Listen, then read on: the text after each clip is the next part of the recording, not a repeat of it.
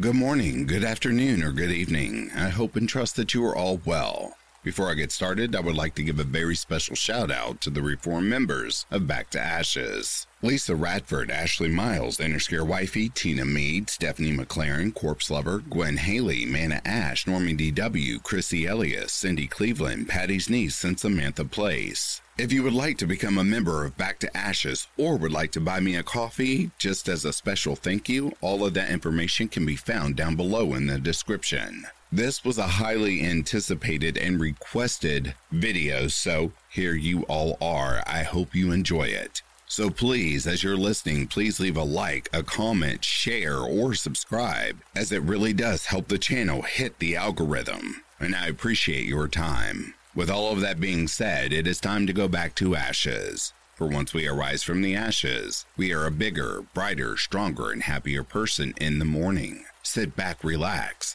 kick back, grab a snack, or tuck in and get warm, and prepare for this dose of vocal melatonin entitled True Crazy Ex Stories.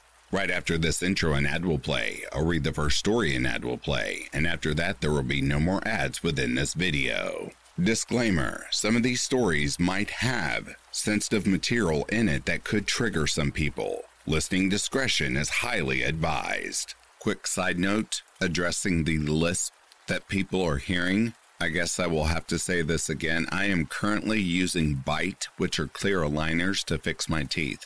So yes, that is something out of my control. So if you do hear the lisp, please overlook it. And please, as well, do not leave hateful comments in the comment section. That will easily get you removed and blocked. Thank you for understanding.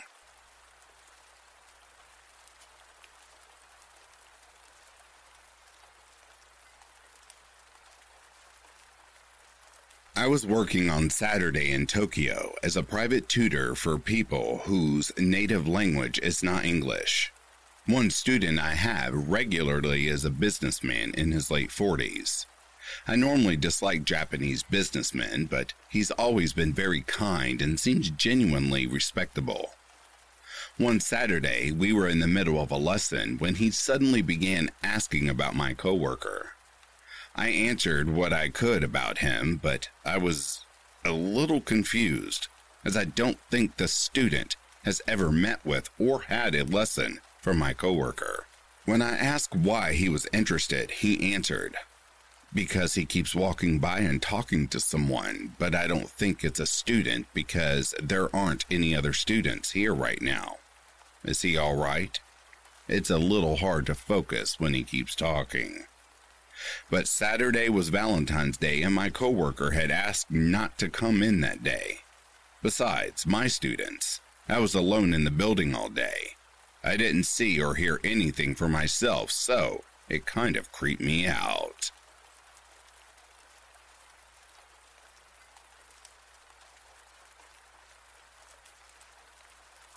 I would like to make something abundantly clear in the beginning of this. I was very naive in my youth. Very naive. While my ex was emotionally, sexually, and mentally abusive, he was smart enough to never lay a hand on me physically. He used gaslighting, manipulation, and carefully hidden sadism to control me for 8 years. I forgave him for every slight against me, every instance of cruelty, even mental assault, and every sexual attack. I forgave him because I thought he loved me and that I was his property because we'd been together for so long and I wore his promise ring. In my mind, I was dealing with actions that would eventually go away with age. I was 17 when I finally got the courage to leave him. And since then, he's left me messages on Facebook, my phone, my email, and called me from texting apps to be a breather. It's always the same message he leaves. I'm still here. Every month like clockwork, same time, same day, same message. He had done this for 6 years, and I could do nothing about it. He wasn't breaking any laws, so I couldn't report him, and nobody cared about it anyway. So I blocked each account and continued on with my life. But 2 months ago, the messages stopped completely, and I know why. I got engaged to another man the same day he messaged me for the last time and posted it on Facebook. And magically, the messages stopped. He stopped because I'm going to marry someone else and, in his mind, am no longer his property. This is the only thing that makes sense to me, that he believes I belong to the new man and not him. But I have the feeling I've not seen the last of him. So, to my ex-boyfriend of 8 years, leave me the f*** alone.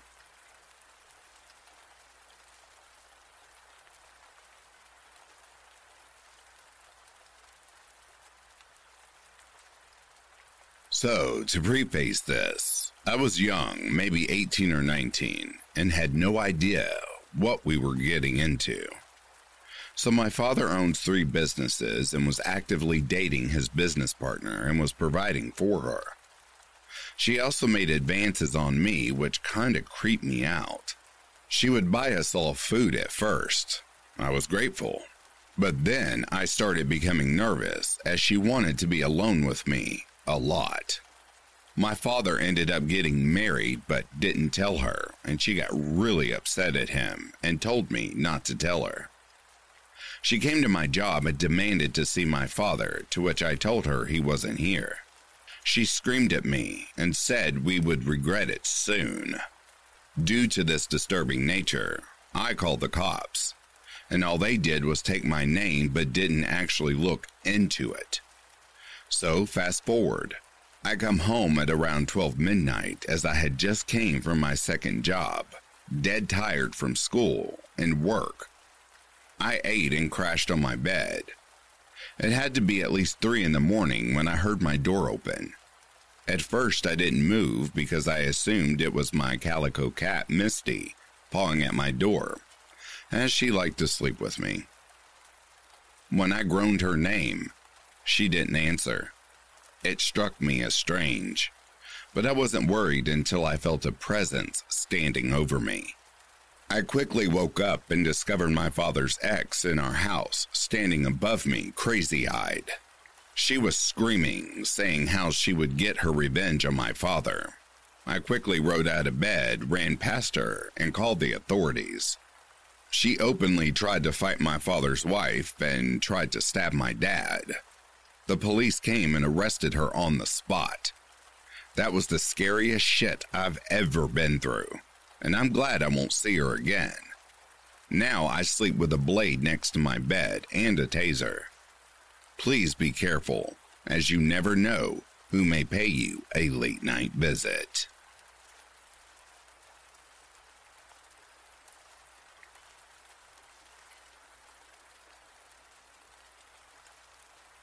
This happened to me around Halloween 2018. After work, I visited friends, and after I went home at around 3 a.m.-ish, the bus I had taken to Burnaby, which is next to Vancouver, is a long commute, about an hour's worth. So after 5 minutes and bored, I decided to check Grindr.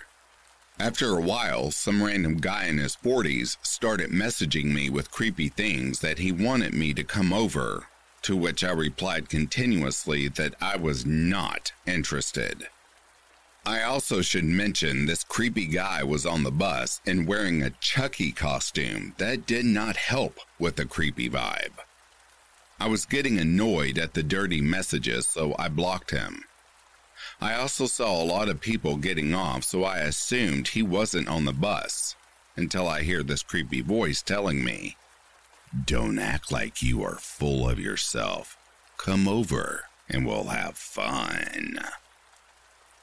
As he is walking towards my seat, I always sit right at the back. So I proceeded to tell him to f*** off and that I'm going home and he needs to stop, to which he replied, "Oh, I'm coming over, even if you don't want to come to my place." At this point, there were still like 20 minutes left for the bus ride. My phone battery was close to dying, and only drunk girls sitting at the front. So I went and sat close to the bus driver. Stupid me should have texted the transit police or say something to the bus driver. The guy kept staring at me, winking when my bus stop came. I thought to myself that the nightmare was over, but to my surprise, the creepy guy got off at the same time, then asked me, "So, what's the plan, cutie?" I tried checking my phone, but it was dead, and the bus stop is literally by a golf course in the middle of nowhere. I live in North Burnaby, and is technically just suburbs. I told the guy to go home and leave me alone. He did not. The fucker was following me and still saying creepy, dirty things. I felt the guy trying to keep up with my pace and felt his hand touching my shoulder, to which my response was scream to leave me the fuck alone. Then threw a branch at him and ran as fast as I could till I got home. This was a good scare for Halloween season, but creepy Chucky Grinder dude, let's not ever fucking meet again.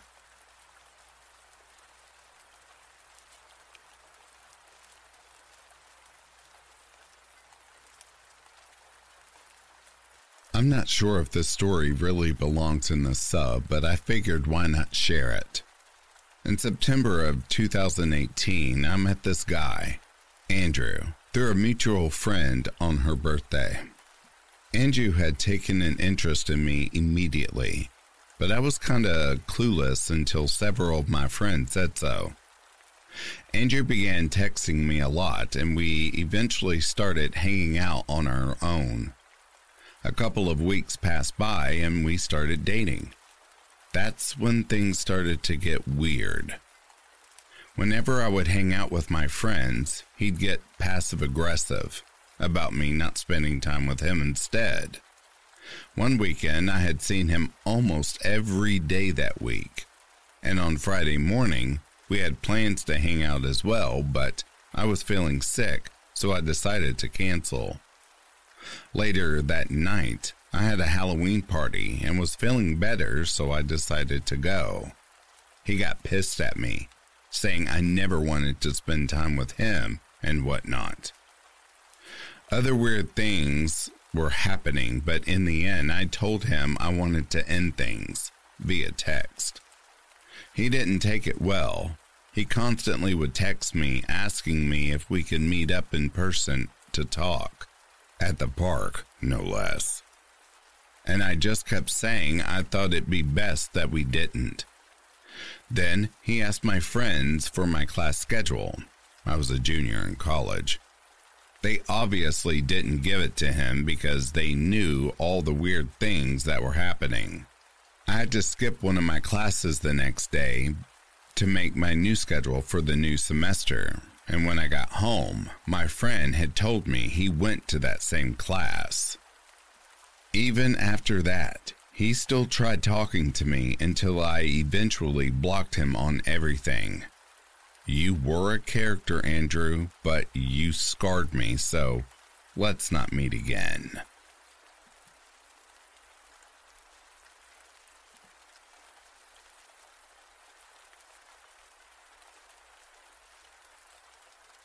So, I'll just throw this one out there. In the early 2000s, when I was around 4 to 5 years old, my parents had just gotten through a divorce and my mom started dating this guy. Anyway, my mom started seeing this guy and he would come over to our house regularly. Things didn't seem that bad at first, but he actually drank daily.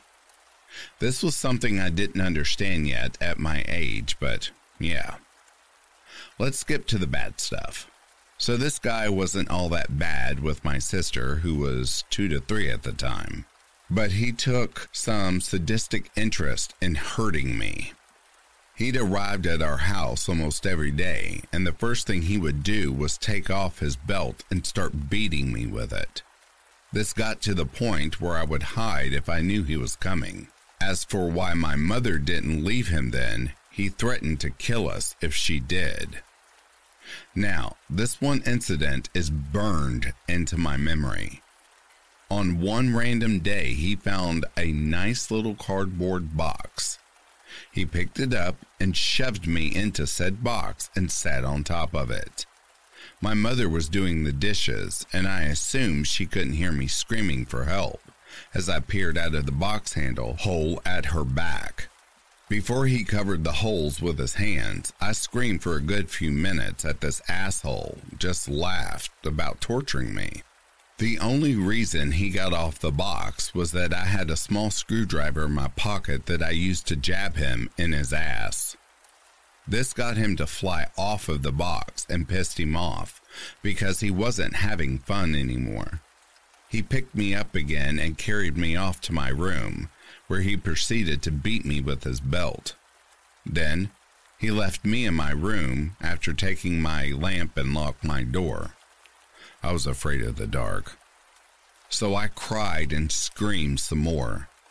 I did so until he finally left and my mother came and opened the door. The random beatings would go on until he eventually got in trouble for something and ended up going to jail. Sometimes I think maybe my mother called the police on him. He called my mom from jail and told her that if she found anybody else, that he would kill her, me and my younger sister. We ended up moving 3 cities over, and as far as I know, my mother never heard from him again.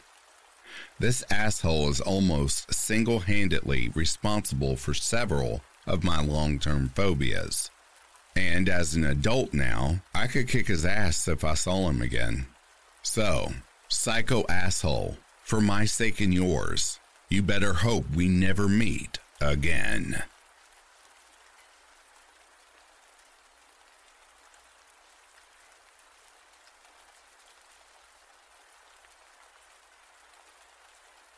So, needless to say, this is a throwaway account. This is a story I've never told anyone. Because how the hell do you admit to your family you were almost abducted? This happened to me when I was 11, or if you will, in 2005. It was a usual summer day for me. I got up at about noon, went on a bike ride with my brother, then came home and spent most of the remaining daylight in our above-ground pool. We were well off, but by no means rich. So, as I was relaxing for the night and intent on spending the rest of the night playing video games, I decided to check my MySpace profile really quick and spend some of the energy on my games there. As I finish off my Dog Wars energy bar, I'm fit to close out the browser and head back downstairs to play some PlayStation when I get a friend request. Allie, 13, 3 hours away from nowhere, Kentucky. I click the name because I didn't know an Allie, not even an Allison or really any girls who had A names at all. She was pretty and 11 years older than me. I just scoffed like, why would she want to be friends with me? I almost ignored it. Almost.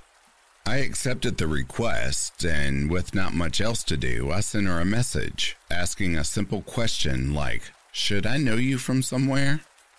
She tells me we've not met, but she's friends with one of my friends, Mike. I check out her profile, see she and Mike share a lot of common interests, are on each other's friends list, so it checks out. I don't message Mike to ask him about her, but I was a very trusting young boy and had no reason to believe she was anything but what she said she was. For the next few weeks, I talked to her every night for no less than 3 hours usually. We just chat about things, school, music, television, typical kid things. I didn't really think anything about it more than just being MySpace friends, until she said that she liked me. I sort of laughed it off, thinking she just meant like in the way friends like each other. However, she clarified that she meant she had feelings for me and wanted to meet me in real life. I live pretty far away from home, so I don't really see how this would be possible. I knew my parents were not about to take me to some girl I'd met online's house. I wouldn't want them to in the first place. They were decent parents and all, I just never felt I could talk to them about these kinds of things, so I just shrugged it off.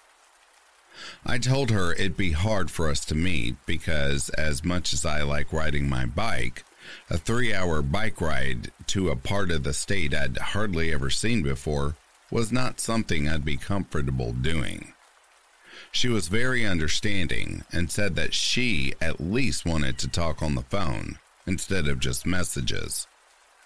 I agreed, but told her never to call my number and to always let me be the one to call her, because I didn't want my parents picking up and asking questions. She understood, and I called her. The first time I got her dad, and he gave me a gruff, "Who is this?" It was weird because I had the phone with me at the computer and told her I was calling, and she said she had the phone with her as well. However, I didn't think anything of it at all. I told him it was James and that I was looking for Allie. He told me to hold on a second, and there was a rustling sound on the phone, like someone trying to make it sound like they were handing it over to someone. Again, I didn't think anything of it, and when I heard a high-pitched, "Hello?" I didn't really think anything more of it.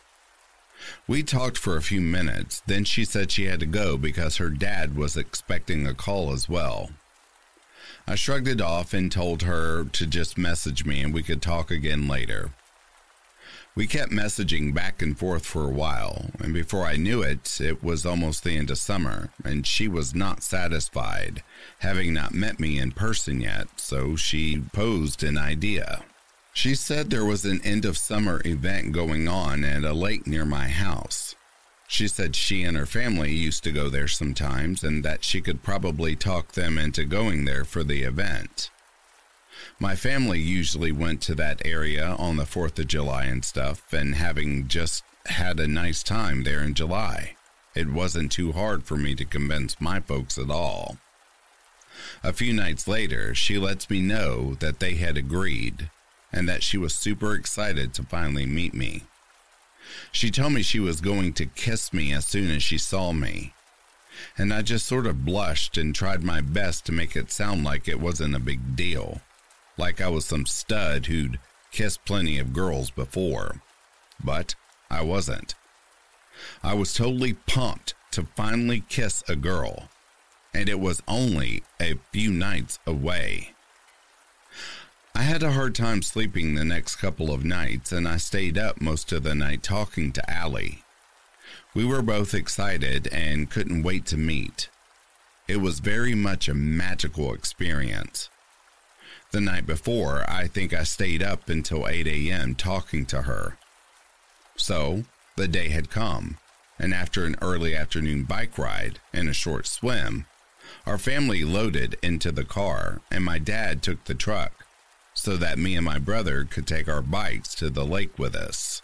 There was plenty of bike trails, and we always enjoyed riding there. I told my brother I wasn't going to be hanging with him the whole night, however, and would only ride with him a little bit before I went to meet another friend.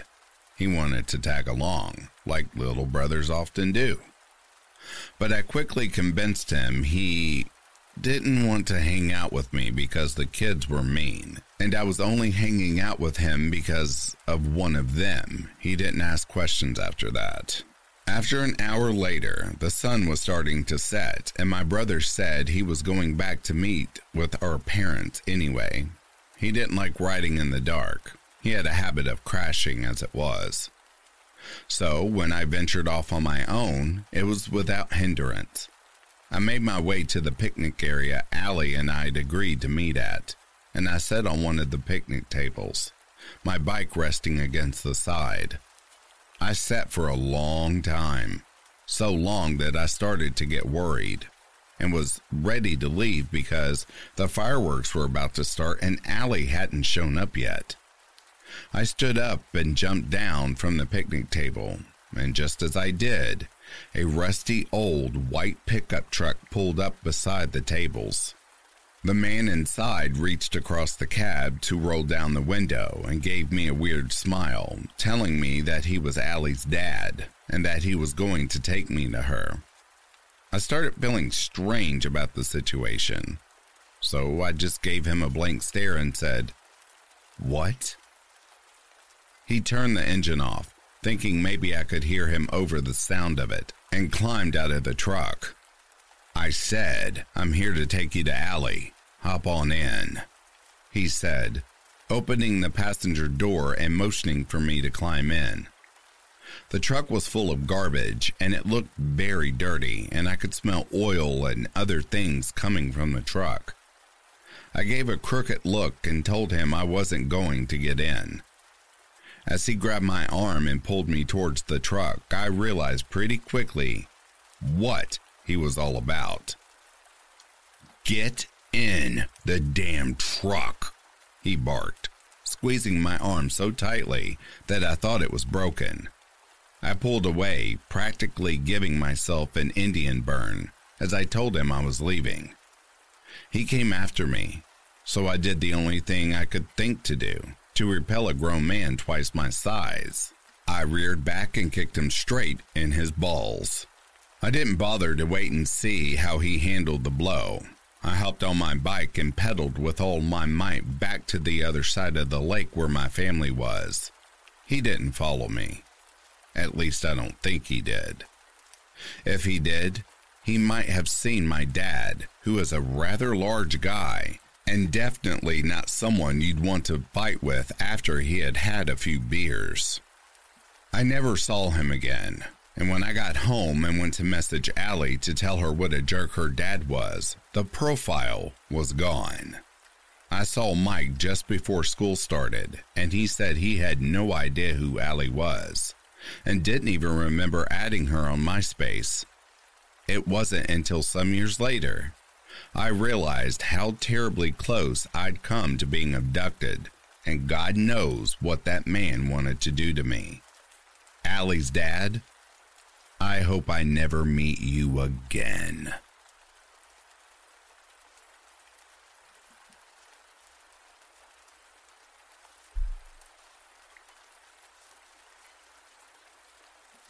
When I was in high school, I lived in a really small town in Texas. It was the kind of place where everyone was either related to each other or hated each other.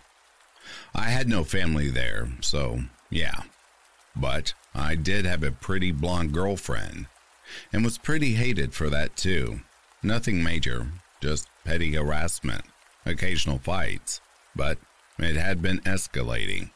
So that's why, on Valentine's Day, my girlfriend and I decided to skip the school dance and just stay in and watch a movie at her house while her parents were out. Just better to avoid trouble. We borrowed her dad's car, a little Honda hatchback, and went into town. We stopped at the video store for a movie and went to the Dairy Queen for some ice cream, and then headed home.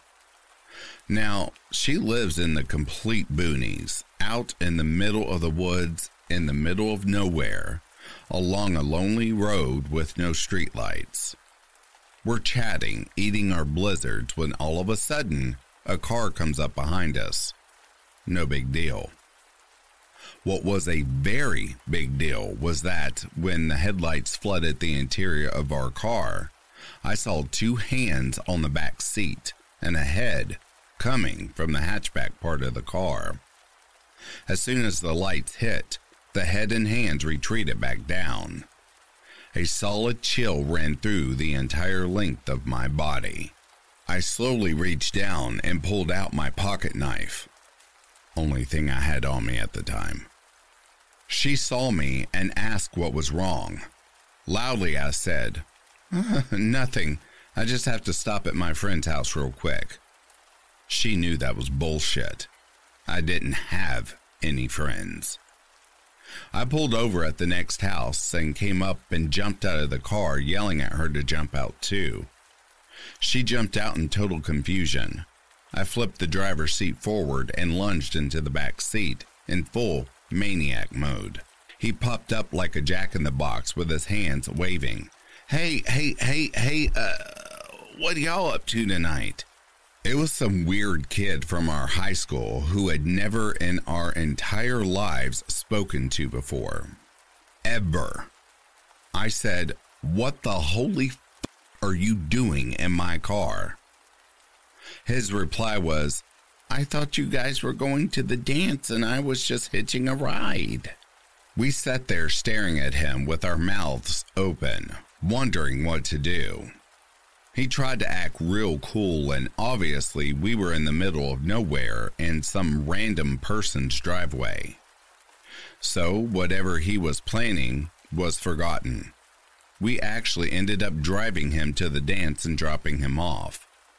The whole time he's telling us to come inside with him. Yeah, no. We dropped his ass off and noped out of there as soon as we could. As soon as he got out of the car, my girlfriend started crying and shaking. She was seriously freaked out. I have no idea what he was trying to do when the lights caught him crawling out of the back hatchback. Man, I hated that high school.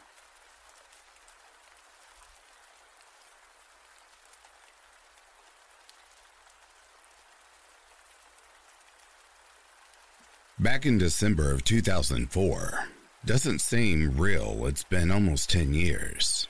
I was living in Portland, Oregon, attending college. I was sitting at home one night, writing my last research paper for the term. I had my Yahoo IM up, chatting to a few friends with a message from someone not on my list pops up. "Have you ever thought about suicide?" Okay. Weird. But hey, it's almost midnight on a Sunday night and stranger things have been asked of me before. "Can I see your tits?" etc. So I messaged the stranger back for kicks. Sure, who hasn't at some point? Why? Well, asking the question opened Pandora's box. He battered me with questions about how I wanted to die. Why did I want to die? Why I want to die with others, etc. Obviously, getting creepier and creepier as the conversation continues. But I play along, assuming the guy is just screwing around with me. I ask him his name. He says it's Jerry, and I ask to see a picture. He sends me to a profile picture on Hot or Not, and asks me if I think he's good looking. I tell him, sure, you're really cute, whatever. He asked me to send a picture of me. I sent him a random old picture of a girl on my MySpace friends. Yes, it's that old, I realize now. And he tells me he thinks I'm a 10. Awesome, thanks Jerry, who is obsessed with suicide. As the conversation continues, he tells me he's sick of life and women don't seem to be attracted to him. So he wants to end it all. I tell him the things you're supposed to say to people in this situation. Relationships are nothing. You're most important to the people in your life. Don't do it. Blah, blah, blah. I'm not heartless. But I just don't feel like talking someone off a ledge at now 1 a.m. Jerry tells me he's met a lot of women online that want to kill themselves and that he's planning a party for Valentine's Day. 1.5 months away, by the way. So everyone can come and do it together at his house in Klamath Falls, Oregon. He asks me if I'm interested in joining. I said, yeah, sure, but make an excuse that I don't have a car to get down there for it. He tells me there are a few women from Portland coming down for it, and one of them has a van. He's sure I could catch a ride. He says he's built a beam in his home that will hold up to 50 bodies at once, but that I shouldn't wear shoes because they'll weigh me down. By now, yes, I'm starting to realize this guy is acting very serious, and this is, in fact, not a joke. So I start asking him specifics, what his address is, what his full name is, who are the women traveling from Portland. He tells me their names, and that one of them is bringing her 5 children with her, and that they want to die as well. Huge red flags are up at this point. So while I'm still chatting with him, I call a friend of mine home in Eastern Oregon, who works as a 911 dispatcher. She's actually at work when I call her, and after telling her the whole story, she advises me to hang up and call Portland Police Department right away. At least give them the info to pass to Kenneth Falls. She makes a record in their system that I've called just in case. I keep talking to Jerry and call the Portland police. They send 2 officers out about an hour later, and they pretty much laugh at me when I explain to them what's going on. I print out our chat log, give them the guy's full name and address I've already verified through Google as being legit, as far as Google I can. And they tell me to just quit talking to him. Simple as that, and go about their business. Don't I feel stupid now? I call my friend back home and tell her what Portland PD did, and she said to keep an eye on things. If he keeps talking, just keep saving the conversation. So I do. For another 2 hours, and things just get to the point where I cannot handle him anymore. He's battering me with questions about how I want to die, wearing clothes or naked. Do I want to have sex before I die? Would I have a problem killing kids before? Would I like to hold hands while we hang out? Finally, I just told him I'd be in touch closer to Valentine's Day. For the most part, I laughed it off with some friends because Portland PD never got back to me about anything. So of course, I assumed it ended up being a very strange prank. Fast forward, February 10th, 2009. A friend of mine calls while I'm on campus on my way to work and tells me some guy down in Klamath Falls has been arrested for trying to set up a mass suicide pact for Valentine's Day. I am completely floored. I run to my office, log on to a computer, and sure enough, it's everywhere on the news forums. Gerald Crane arrested for plotting mass suicide Valentine's Day party. My friend from back home sees the news and calls me, tells me I need to call back the Portland PD and tell them I called this in back in December. I make the call, and an hour later, 2 FBI agents are coming to pick me up at my job, taking me home and taking my entire computer to be analyzed. We sit in my living room and I'm questioned over and over about my involvement and if I was really planning to commit suicide. I kept telling them over and over that I just talked to the guy as a joke, thought it was some sort of prank, and that I only called the cops when he started talking about some woman from Portland bringing her kids too. And I'd given them all the information to the Portland PD officers back in December. How was I supposed to know they never did anything with it? Which they didn't. They sat on it, probably shredded it, and never even sent any of the info to Klamath Falls. The agents tell me the story had gotten a lot bigger and that Crane had contacted hundreds of people. At least 30 had agreed to come on Valentine's Day to his house and commit suicide together. One woman, her parents found some emails between she and Crane and called the police. That's how they finally got involved. Not for me nearly 2 months ago. This happened less than a week before Valentine's Day. I'm freaked out. They drop me back off at the college and I tell my boss everything that's happened. She tells me that reporters have been calling non-stop since I left, wanting to talk to me. She said she didn't give them my cell phone number, but that she thought it was only a matter of time before they showed up at the office. I was a student worker. My name is on the campus website and directory, etc. If the AP got a hold of a police report, there was no saying how fast they could track me down.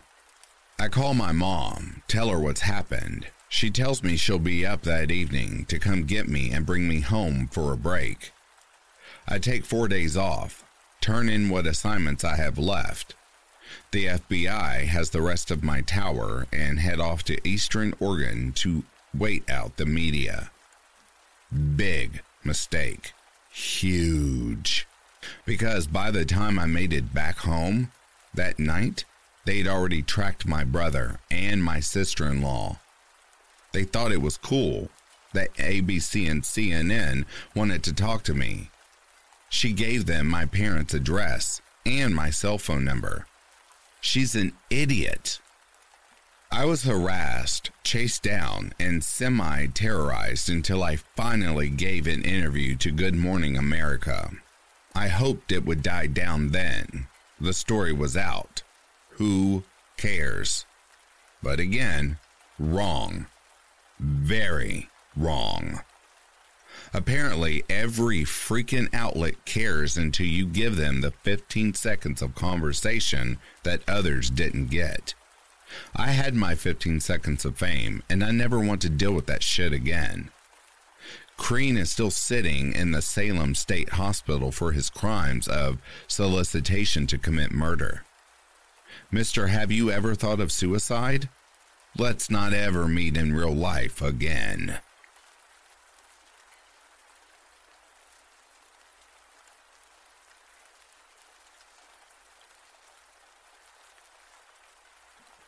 Hello.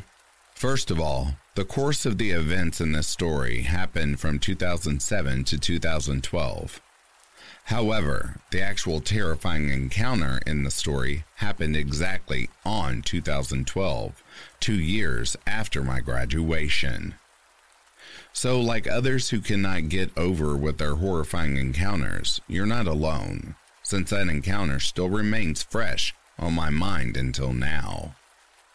Before we start the story, let me tell you a short story about my father and his family struggles and life in the early days as an immigrant into the USA. My family currently lived in Pennsylvania, Lancaster to be exact. But before that, my paternal side, or my family's family, actually hails from Romania. They immigrated to the US in 1964. My paternal grandfather fled to the West during the last days of World War II. He was not a soldier nor a collaborator during the war. Being just a regular civilian, he fled to the West due to the widespread bombings in Bucharest. He also feared of getting killed since their house was already damaged by a bomb during an air raid in 1944. Luckily, they survived. When he fled, he was already married and had one kid who is my oldest paternal uncle. They settled and lived in France for 19 years. My paternal grandpa went into several jobs to earn money there. My dad, along with his siblings, were also born and raised there. By the time when they finally immigrated to the U.S., my father was just 5 years old. My father was the fourth out of 5 children. My father was the first of 5 children. After immigrating to the U.S., they arrived in New York penniless. They experienced being homeless beggars in the streets for days, until my parental grandfather, along with his oldest son, my oldest parental uncle, went into several jobs until they were able to make some money and rent an apartment. My parental grandmother also found a job as a cleaner in various parks, and usually my father, along with his 2 other sisters, my parental aunts, and his younger brother, my younger parental uncle, would come there to help her. After that, my father, along with his siblings, would study and work there for a long time. They were all able to finish primary and secondary education. To be short, they become working students during their time studying there. My dad, along with his siblings, also studied college there. There was luckily enough to finish the studies and find a stable job. My dad planned on applying as a teacher after moving to another state, since education with his course is in college. Unfortunately for his younger brother, he didn't finish his education due to his vices. Instead of using the money to enroll in college, he used it to drink in a bar, buy a cigarette, and the worst, he used to buy the drugs. Sometimes he would even get into fights with his older siblings, including my dad, for allegedly stealing their cash to use for his own luxury. They really felt sorry for him after their parents found out what's happening to him. They forced him to rehabilitate himself for the longest time and was only able to walk free by 1981 from the rehabilitation center. Like he promised to them, he had already changed for the better by the time he was released. Destiny also gave him a second chance. He was able to find a stable job and meet a woman who gave him all the love and time when they got married. It would take years for my father and his family to find a comfortable life. His 3 siblings did not move to any other states. However, my paternal grandfather and grandmother decided to just move to Pittsburgh. My younger paternal uncle also decided to leave close to them so he can keep an eye on them since they're already old. My father gave in and we moved to Pennsylvania in 1985. His older siblings moved as early as 1983. He settled and lived in Lancaster, and he also found a job there as a school teacher. Soon after, he will meet and date my mother until they got married. When I was a kid, Romanian language was the first language for me to learn since I was always close with my dad. I admit I am a daddy's boy. My mom, however, was always busy with her work as a nurse in a hospital, while my father just worked as a high school teacher. I grew up with no siblings, so honestly, I was the only child, and it was so boring for me, since I don't have any younger brothers or sisters to play and interact with. It will take several years for me to fully understand and learn how to speak English. Honestly, that was hard during elementary. I'm a total loner. I don't have any friends. And the worst part is I was ridiculed whenever I tried to speak English, since I always stutter whenever I try to do it. So, to be simple, I can compare myself to an alien during my childhood. A kid with no friends. A kid who was always a whipping boy. And a kid who had nothing to defend himself from the judgment he received. But anyways, my parents were always here for me, though even I always get bullied. There would be someone who can stand up for me. I don't want to bring back all the harm on those kids. By that time, I just wanted to live in peace and harmony along with them, so I just ignored those bullies. As time passed by, my 4th grade to 6th grade, I was able to make some friends since my parents noted my advisor that I had troubles about communicating in English. Luckily, like a gift from heaven, my mother had a friend who was fluent in Romanian. He volunteered to translate what I'm saying without asking my parents in exchange. So he became my interpreter until I was able to fully speak and understand English. At least my stress has been reduced when I was in the 4th to 6th grade since my parents explained my problems on the school authorities. So they allowed my mother's friend to translate what I'm saying while in school every day. My advisors every school year knew my situation. They were good and all kind to me. My classmates also knew my problem, and they seemed to be good and humble to me as well. My bullying experiences also started to dwindle as those kids who bullied me received a hard-earned lesson from the school authorities. During that time, my parents also enrolled me in an English tutorial school. The schedule of classes there was every weekend. I would frequently attend the school mostly during the summer. Most of the kids who attended that school were the same as me. They also cannot speak and understand English. When I was in high school, my abilities to communicate and understand English seemed to improve well.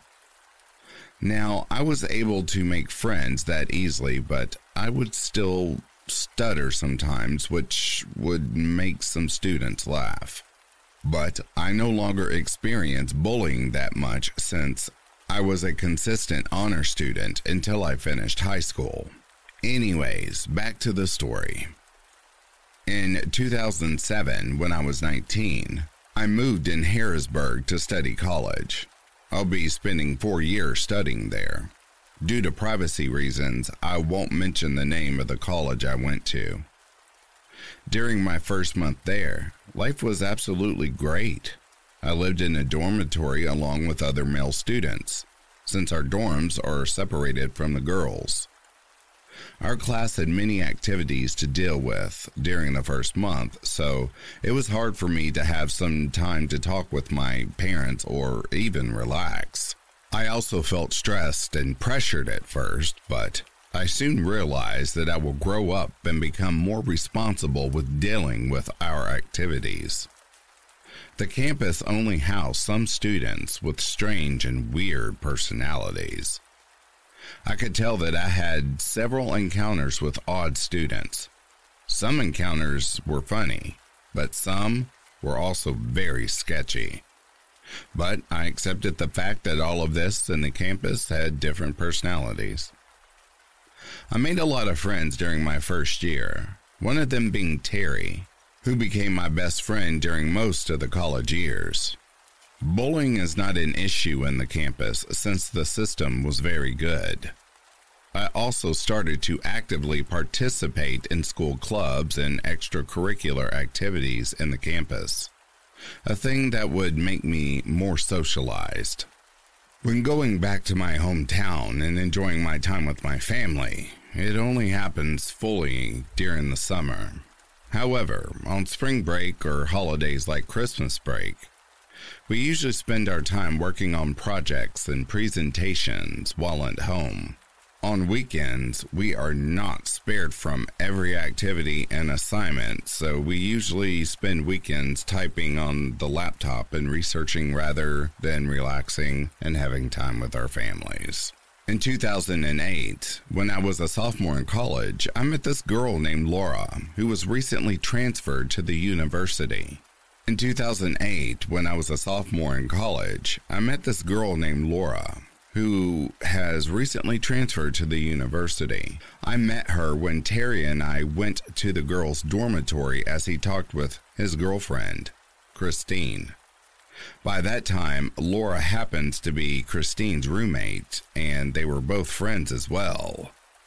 During our stay there, Laura began asking me questions like, "Do I have a girlfriend?" She also stated how she would like to date with a boy like me. I can say that she's clearly into me, but my main focus by that time was my studies. I also claim that she is only kidding that time, so I just continued to answer her questions as simple as I could without missing a sign that I'm interested in her. I have no girlfriend since birth, but I'm planning to get one after I graduate. By that time, there was a long road for me to walk. A day passed by and I became the topic on Laura's friends. She apparently told her friends about me. And yes, I became a hot topic to them. Meanwhile, Terry and I decided to not yell it out loud and to just tell it to our few trusted friends. However, as time goes by, Laura started texting me. She was able to get my number via Terry. Actually, he had my phone number, since we are close friends since my first year in college. But, believe me, it was upsetting at first since it was a sensitive information, but I managed to accept it as my best friend providing a deep explanation for me to understand. I admit, at first, it was hard to talk to her, since I'm busy on my studies and I don't have any interest on flirting with her. But I lately realized that I shall grab the opportunity, as Terry told me that Laura is really serious on flirting me, so I made a life-changing decision. When I texted her back, she started talking on the phone about various stuff about love. After that, we started meeting in person until we started dating, and officially, she became my girlfriend after several dates. During our relationship, we both exchanged questions to each other. To be exact, she asked me where I lived. I told her I lived in Lancaster, while she told me that she lived in Luzerne. It was normal since people who engage in a relationship would expect to have their hometown asked by their fellow partner. I started meeting her every day. Her calls and texts would become more prevalent than usual. Her calls and texts would become more prevalent than usual. She also introduced me to her friends. They seemed to like me, and I was able to get along with them. As time passed by, I started to know more about her. However, she also started to become overprotective on our relationship, and she also started to become annoyed whenever I failed to meet her on time. At first, it was nothing, since I know that girls like her wanted a good relationship. However, as time passed by, I decided to talk about my time on my studies. At first, she was upset, but the deeper I explained it to her and convinced her, she approved my decision. Our relationship continued on the course of the college years without any conflict, only short arguments. But everything started to get out of hand during our fourth and final year in college. She changed a lot during the final year. She became paranoid to the extreme, doubtful, and envious. She would also start arguments, even inside the campus, which would turn into a scene. It was very embarrassing for me. So, one time, I decided to become distant and focus more on my studies. However, one night, while I was studying, I heard a knock on my door. So I decided to open it. My roommate was already asleep, so I assumed it must be Terry, so I opened it. However, I was young. It was Laura standing straight in the doorway.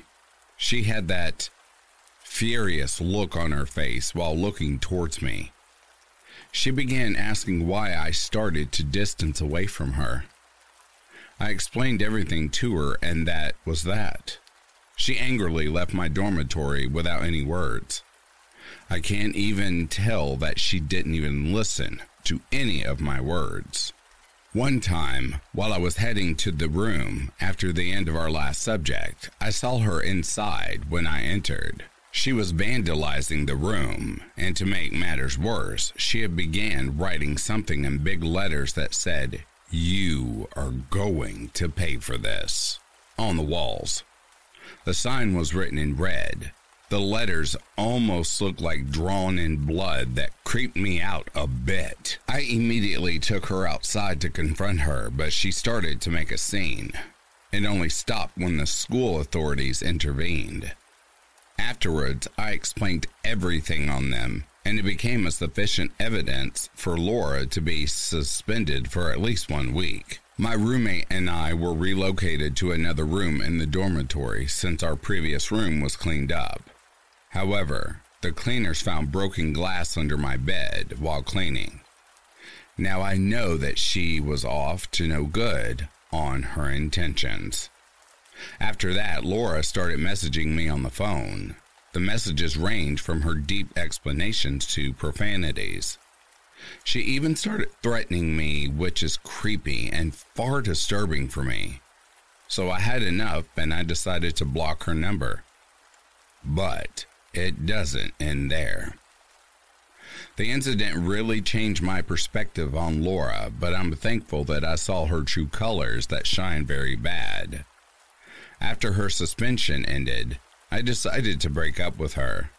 She didn't say any words at all, but her face looked as sick as a parrot, and she didn't show up several days. I did apologize to her when I broke up with her, but I also felt sorry for her because I felt that she might be depressed. But as days passed, I saw her in the campus. She continued to attend classes. However, I didn't see her being accompanied by her friends. That made me think that our breakup was also a big impact on her friendship with her friends. However, I didn't expect that she will also use the social media to pour her anger out towards me.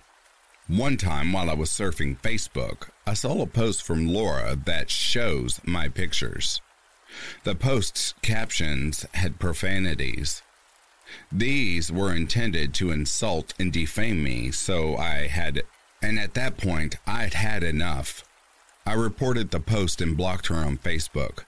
I already had enough with her immaturity and malevolent nature, so I just did the right thing. After our breakup, I gained the courage to talk to Terry and my friends. I decided to reconcile with them. Our relationship as brothers started to deteriorate when I started dating Laura, so I apologized to them. They accepted my apology and welcomed me back to the squad.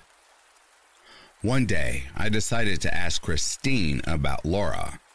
She said that she didn't really move on and it made things worse. That's the reason why she requested another roommate to replace Laura. According to Christine, Laura's obsession to me caused her to be imprisoned in a quarantine. So, to be simple, she became a prisoner of her own woes and misery. She changed a lot after the breakup. She would cry for the longest time, and sometimes she would swear uncontrollably inside the room. She also became delusional after our breakup. She continued to live in fantasy while denouncing the reality. Laura also stated to show her darker side to them, she would get into fights with other students. She would even make threats. She also started to talk about dark and creepy stuff, which scared her friends shitless. Scratch marks also appeared on her arm, which made her friends speculate that she is going to kill herself any time. So they confronted her, but it didn't seem to help. She also became violent. She started throwing her objects violently, and she would even harass Christina and her friends. This caused them to distance away from Laura. Those things shocked me a lot. I expected that she will realize her wrongdoings and change for the best, but oh boy was I wrong. She changed for the worst. Afterwards, I hadn't heard much about Laura. She didn't try to talk to me. In fact, she was always alone. She didn't even apologize to her friends, and it looked like she doesn't have any interest on having friends anymore. Months passed by, and I finally graduated. I was able to erase those bad memories on my mind and move on. After graduation, I decided to go back to Lancaster, which is where I started my new life. Most of my friends who lived in Harrisburg went to enjoy their new life by partying, while others went to vacation. My other friends who lived outside the city, meanwhile, returned back on their townhomes, where they celebrated their achievement with their family. All of them would celebrate before they would go into job hunting. Christine moved in with Terry. They both lived in one roof in the suburbs of Harrisburg. I stayed in contact with my friends, however. I didn't receive any news about Laura. I expect her to change and finally move on. Meanwhile, after summer, I went into job hunting like all other graduates did. I was lucky enough to find a stable job in my hometown. The salary is good. My fellow coworkers are friendly. My boss is not a jerk, and I easily got promoted due to my skills. I also decided to move out of my parents' house as I bought a new house to live independently. I really expected that my life would be peaceful now. Laura's past actions was not a big concern for me now. I already planned on facing the future and not reversing on the past, and so I did. However, my expectations for a peaceful life was wrong. That doesn't end there. One evening after a long, stressful day at work, I was driving back to my home when I realized a call from an unknown number. When I picked it up, there was just this breathing sound on the other end. So I hung up since I knew it was just a prank caller. However, when I was already at home, the number would not stop calling only for me to hear the same breathing sound in the other end. And then I finally blocked the number and went to sleep. That morning, I saw something in the mailbox outside my house. The mail contains these words: "I don't forgive you, and I don't forget," written in red. That reminded me of what Laura wrote on the walls of our room. But I threw it on the garage, so I knew it was just a prank from some kids. One afternoon, since my shift had already ended, I decided to go home. However, before I could even park in my driveway, in my garage, I saw this mail at the top of the mailbox. By this time it said, "You can't run, you can't hide, and you cannot escape," written in red again. I decided to ask my neighbor about the mail on the mailbox. He said that he saw a car hours ago pulling over on the side of the road directly in my house. Then he saw a girl that went out and she placed a mail on top of the mailbox. That's when my heart dropped. That night, I had so many questions. I knew it was Laura, but how could she know where I lived? My mind is full of questions until I received a call from a random number. I picked it up and I heard a familiar voice saying, "Go outside. I have a gift for you." That's when I was shocked. It was Laura telling me to go out, but how could she possibly trace where I live? That's my biggest question by that time. I made a deep breath and went outside my house yelling for her to show up. But I was greeted by an eerie silence outside. Not a single car or a person passed by in the street by that time. But then I heard a glass shattering behind me. When I looked back, I saw my front window broken. I was very angry at this point. I knew it was Laura, and I'm ready to confront her without knowing the dangers behind it. I can't see anything, so I decided to check my window as I went back to go inside my house. A rock hit me on my head. It nearly knocked me unconscious. That didn't stop me there. There were rocks hitting me. It came from the woods, which is very close and parallel to my house. I got seriously hurt, so I dashed towards the front door and slammed it shut. Then I saw pieces of broken glass on the floor. A brick was also in the floor. It had a sign saying, "You made the wrong choice." I had enough and I called the police and explained the whole situation to them. Before the police arrived, I decided to take a peek to know if it was Laura. So I slowly opened my door since it had no peephole. But I was surprised when a brick suddenly landed in my front porch. I then shut the door and waited for eternity. The police quickly arrived. I heard them yelling at someone. I then peeked through the broken glass to see the officer storming through the woods since my house was the very last on the block and the place is surrounded by trees. After minutes of waiting, the officers knocked on my door and I immediately opened it. They told me that they saw someone behind a tree near the side street before they got out of the car. The person is wearing all black. They also dashed back to the woods when the officers yelled at them. They chased them. They ended up not finding the person.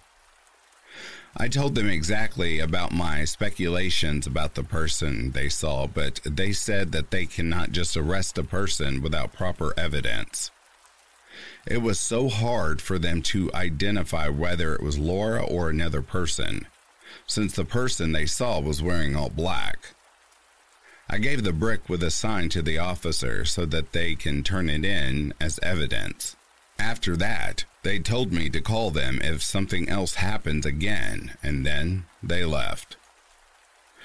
The next few days, nothing happened until one Friday night while I was watching TV. I heard a hard thud coming from my front door. It sounded like a rock, so I decided to open the door for me to see another brick with a sign on it. The sign said, "I can see you." That creeped me the hell out. And when I looked on the street, there was this white SUV parked directly on the other side, straight parallel to mine. I decided to confront whoever it was, but when I looked inside the SUV, it was blurred, so I cannot make up who is in there, or was it Laura or just another person. I decided to go back inside and close the door. As I felt sleepy, I decided to turn off everything. I went upstairs to my bedroom and I fell asleep shortly. I woke up by 2:15 a.m. in the morning. Strangely, the power was gone, so my aircon is turned off, and it was hot. So I went to find out if there is a blackout, but there isn't any as my neighbor's lights downstairs were on. Now there must be someone who turned off the power and switch that is in my basement.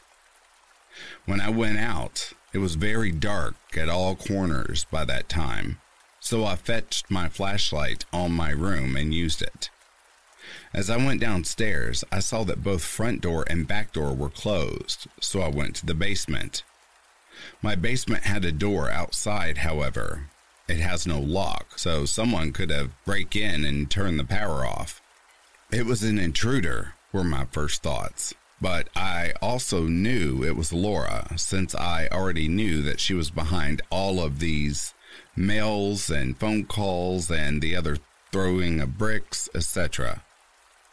As I went down to the basement, I switched the power on and all the electricity in the house, and the electricity is back once again, but the light, also in the basement, opened for me to see someone hiding behind the boxes. When I saw who the guy was, my heart dropped. It was Laura. She was wearing a white dress.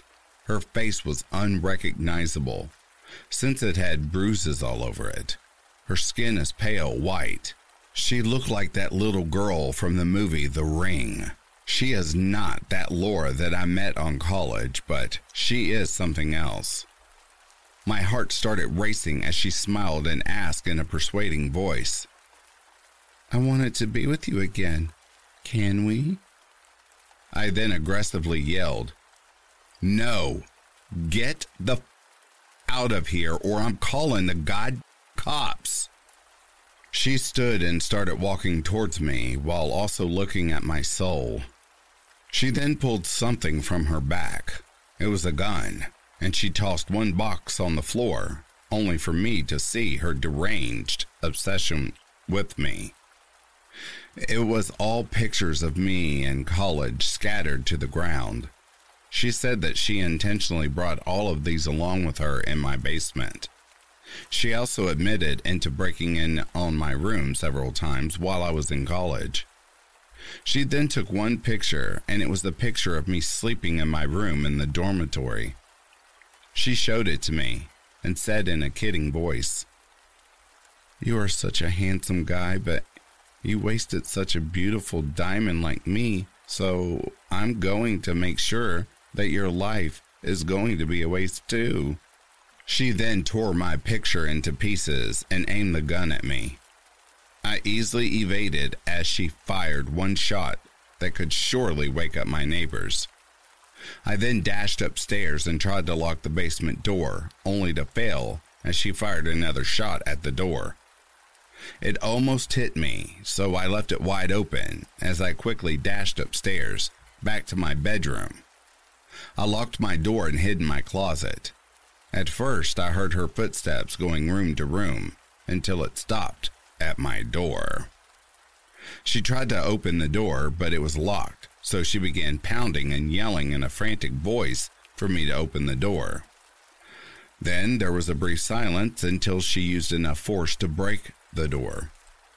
She began searching the whole room with her gun still drawn. Luckily, she passed the closet. She looked on my bed, but since the closet was behind her, I picked up my baseball bat inside the closet, which I always use for self-defense, and took a deep breath. Since my closet door doesn't make that loud sound when I open or close it, that was not a problem anymore. But I still slowly opened the door and tiptoed silently to make sure that her attention wouldn't be drawn to me. Luckily, she didn't hear any noise since she was just standing and staring at my bed like a statue. So before she could even stare back at me, I took another big breath and presumed to hit her back with a baseball bat as hard as I could. It knocked her unconscious. I then tied her up in a chair so she couldn't move. I also called the police and took her gun. The police arrived shortly. They entered my house. By the time Laura started to regain her consciousness, as she was handcuffed by the police. However, she began threatening me and even tried to attack me, but she ended up being tackled by the police officers. After that, I pressed charges against her. However, during her court trial, she was declared mentally insane due to her behavior in the courtroom. This led her to be sent in a mental asylum instead. It was not major concern for me anymore since the asylum had a strong and maximum security, so it would be a pain in her ass if she tried to escape. Laura apparently had a mental disorder, and that encompasses extreme obsession, which is dangerous when left uncontrolled. She went into a psychiatric therapy during the course of her trial to determine if she was mentally insane or not. My family and friends knew the incident. I recount one time when I went with Terry and Christine at a bar. They explained Laura's ultimate fate after the graduation. She was apparently missing for 12 days after the graduation. Her older brother had began contacting her friends, including them, but they didn't know where she went. However, one student did contact and report it to the police station. However, he didn't receive any news after that. I know, shocker, right? However, one faithful morning, she returned home crying, apparently. She walked kilometers to reach her home, and she slept in the streets for days. The reason? Her wallet was stolen at the bar, as she was drunk by that time. She arrived home penniless. Months passed by, and her brother started to witness her strange behavior, so he urged her to consult a psychologist, but she refused. Her brother was really concerned for her, so he still forced her to do so. This resulted in a conflict between them. After that, she left suddenly, one early morning without leaving any mail. As her brother woke up and didn't see her anymore in the house, he began coordinating with the police to track her down. But all their efforts failed ultimately. During her trial, Laura confessed in the courtroom that the firearm she brought that night was owned by her brother. Apparently, she stole the gun from her brother's drawer while he was sleeping that night before her departure. She also admitted that she was behind all those phone calls, mails, and the bricks being thrown at me. I lately found out that she was able to trace me by having some of my personal information. While we were still dating, I decided to give her some of my personal information. I gave her my phone number and told her where my hometown is, since I trusted her very much at that time. But I moved in my new home. She was still able to track it by simply asking one of my neighbors if they knew where I went. Of course they knew, so it was a piece of cake for her to find out where I lived. Honestly, one small mistake that I made almost killed me. Yet I am lucky enough to dodge the bullet. From now on, I wouldn't trust a person easily. I would observe their behavior and personality before I could truly, fully trust them. I would also become more private of my personal information so I won't end up witnessing a random guy breaking into my house. Afterwards, I moved out of that house and decided to live near my parents' house to be more close with them. I haven't heard about Laura ever since until now. Besides, I don't want to hear anything else about her ever again. It's far, far disturbing on what a person can do just because of a obsession.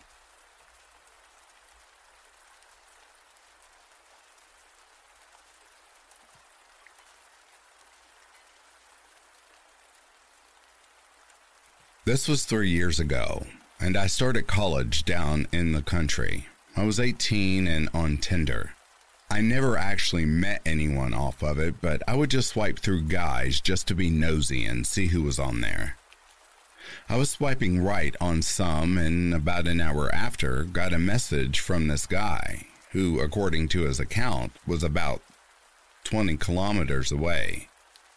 We made some small talk. It was awkward, and I stopped replying. A day later, I got a friend request off of him on Facebook. Mind you, I have a common enough name, so it would have taken ages for him to find out who I was. We have no mutual friends in common, and my Tinder photos is not the same ones I use on my Facebook page. The only thing I had on it was the university I was attending, so maybe that's how he found me. Hell, I don't know. I then quickly got a follow request on Instagram, and he somehow found my Snapchat username. I don't have it on my social media, and it is a variation of my full name with extra added in vowels and an underscore. I was freaked out at this point. I messaged him asking how he found out my full name, and he just replied with, "I think I have a connection. I really want to get to know you better." After hearing that, I immediately unfriended him, deleted my Tinder, and blocked the accounts he tried to add me on social media. After that, it was quiet for a few months. I was staying in digs and was knuckling down as I had a lot of assignments from the get-go. This was towards the end of November. I had no assignments due for 2 weeks, so I decided to go out with some friends. One of my friends stayed in student accommodation, and the other was commuting, so she was staying with me and the other friend. I decided to walk back to my digs, as my landlady would probably freak out if I wasn't home that morning, and I really wish I got a taxi instead. A walk back was about 15 minutes from the local nightclub we were at. It was about 3 a.m. at this point. I was at the front door of the house and opening up. The door was annoying as it had 2 different locks, and I had to pull the handle towards me to open it up. It's also tough when you're tipsy and trying not to wake up the families you're staying with. Anyway, as I finally unlocked the door, the dark car pulls into the housing estate I'm staying on. It's quite big and has a big green area in the middle for children or people to play with their dogs. The car comes towards me so quickly, I quickly get inside and lock the door. The car pulls into the driveway of the house I'm staying in and just sits there with the full headlights on. I'm there shaking and too afraid to move from crouched below the door, as there's frosted glasses about halfway up. As I get the courage to go upstairs to look out of my bedroom window to see who it is, the car pulls out of the driveway and speeds away. A few days later, I got a new friend request off the creepy Tinder guy on a Facebook profile, as there were no photos on this account, just the same name. Blocked. It was enough that it caused me to transfer universities the following year. Thankfully, I haven't heard anything else since. I don't know if it was just bad timing or if it was that creep on Tinder that sat in the driveway, but it was petrifying. If you take anything from this, be careful who you let in on social media or dating apps, and what information you have displayed.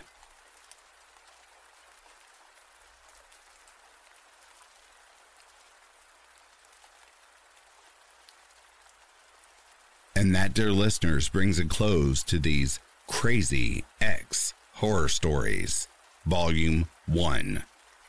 If you are sleeping, I hope Slumberland is treating you kindly. If you are awake, I hope you've enjoyed this collection. Until the next time, please take care of yourselves. I'll be reading to you soon. Have yourselves a good morning, a good afternoon, or a good night.